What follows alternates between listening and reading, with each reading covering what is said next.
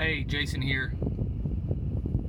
So, interest rates I read something the other day, I think it was interest rates have risen to the highest level in the last 4 or 5 years. People are freaking out. Does this mean inflation's coming? Does this mean I can't buy a house? Does this mean the stock market's going to crash? Does this mean a lot of things? What does it mean from kind of a finance and value investment perspective when interest rates rise? Doesn't mean anything. If you grew up in my kind of generation as a value investor and finance person, I started getting really serious about finance and value investing in about 2008. So we were already in the midst of the financial crisis. Interest rates had already cratered. So for the last 10 years or so, we've pretty much been in a low interest rate world, not only in the United States, but around the world. And a lot of countries, or even around the world, are to negative interest rates. I think Japan and Germany are two examples of countries that have negative interest rates, or had at one point negative interest rates. So we've lived in a low or negative interest rate world for the last 10 years. So people are freaking out about higher interest rates. And again, they're in the United States. I think the article I read said in the last 4 or 5 years, interest rates now, today, as of this recording, are the highest they've been in 4 or 5 years. So, from a finance and value investment perspective, what does that mean, if anything? Frankly, I don't really care about interest rates. I am not a bond investor. I have looked at bond investments in the past, mainly from bankrupt companies. Interest rates, to me, in the kind of the value investment realm, don't really have any bearing on my kind of very micro level look at an individual company. Do they become a factor if they are 8, 10, 12% like they were in the 70s? Yes, they become a factor then. But until then, to me, they don't really mean much. It means companies, because I don't invest in companies that have a lot of debt.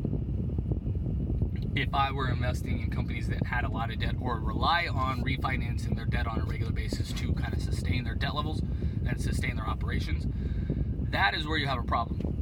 Because as interest rates rise, if you're a large company and you have large debt levels and you have to refinance constantly and pretty much every year, with rising interest rates, you're going to have to pay ever higher and higher interest rates on that debt to service that debt. So what that means, you'll have higher interest charges, you'll have higher debt payments, you'll have less cash flow, you'll become more susceptible to a financial crisis and crash, because if the financial markets crash, or when the financial markets crash, you'll either won't be able to refinance, or you'll have to refinance on some crazy terms like companies did in the 2008 recession. So one of the things, that's one of the many reasons I don't look at companies with high debt, or those are some of the many reasons I don't look at companies with high debt.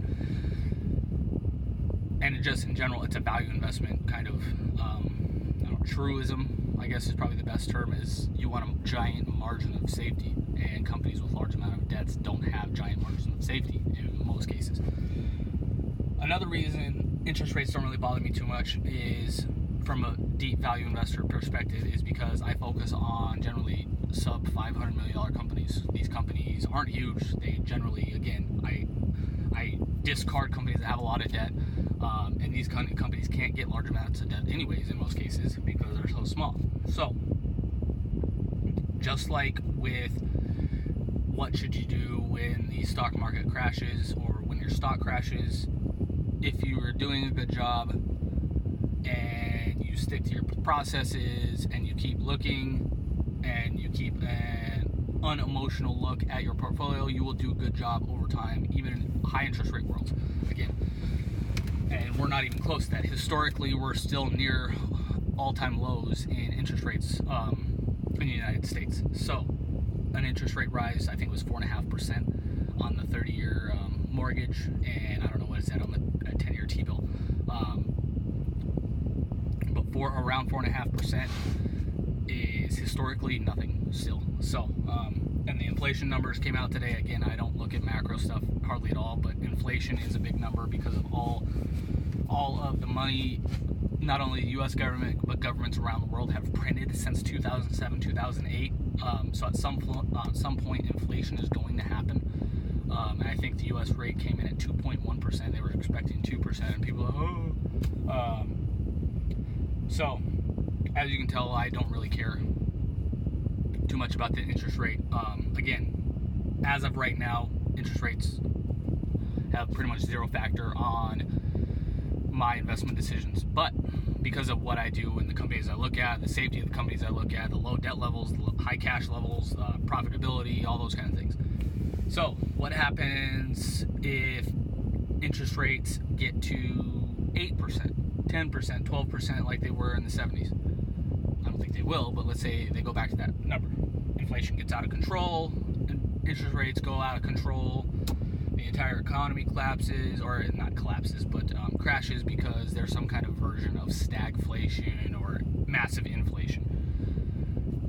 If interest rates get to 8, 10, 12%, then hard assets like multifamily real estate, if you have a low interest rate, would be great. Bonds, I would actually probably start looking at more bonds if interest rates get that high.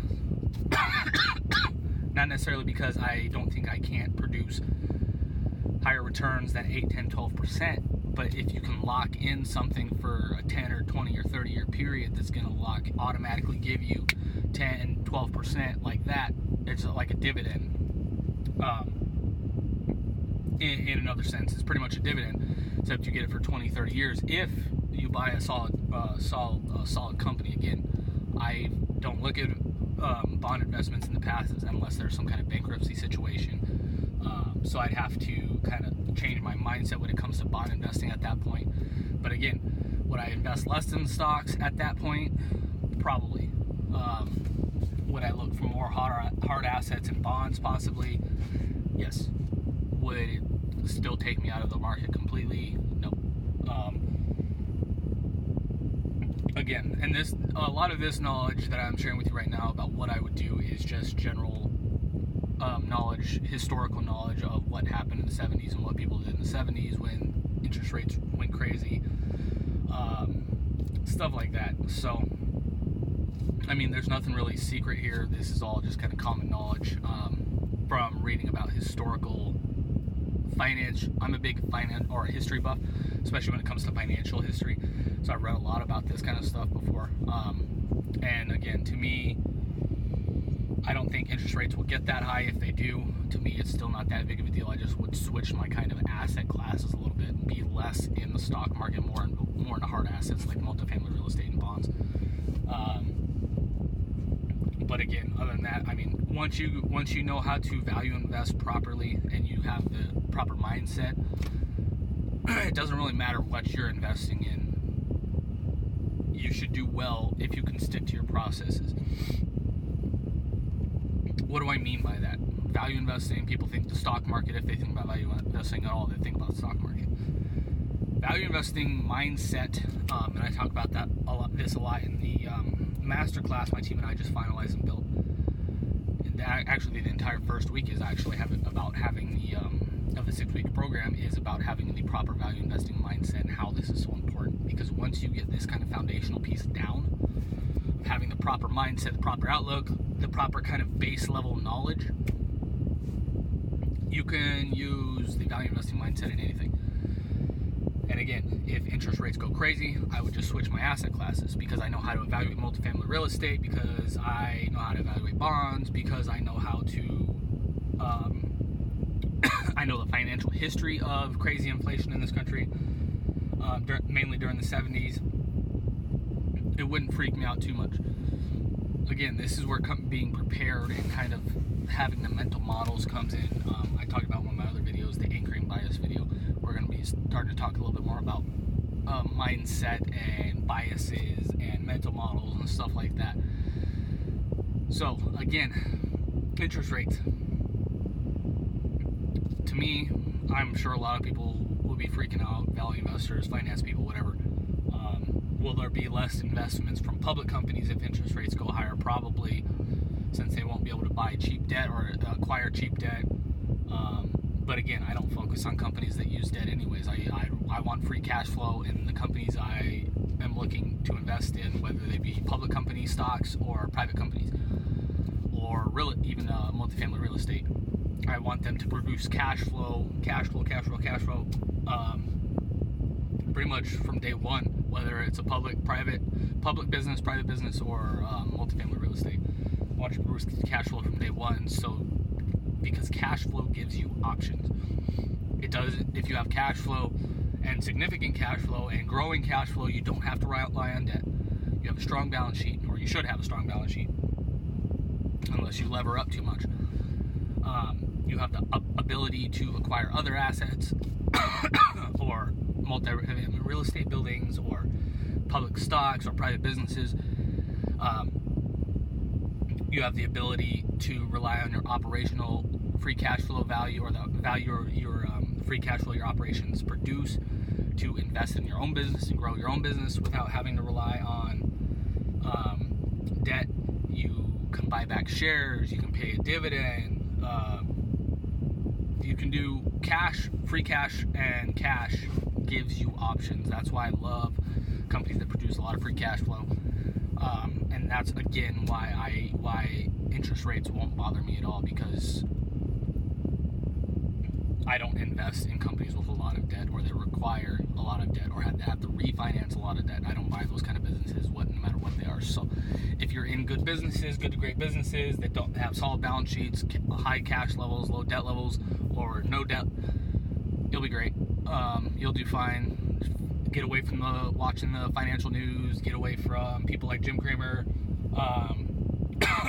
who are telling you to run. Get away from, the other day I saw when the market crashed 1,000 points, and I have a post about this that is going to release at some point here soon. But in the post, one of the articles I saw was 2 times in 1 week, something along the lines of 2 times in 1 week the stock market crashes.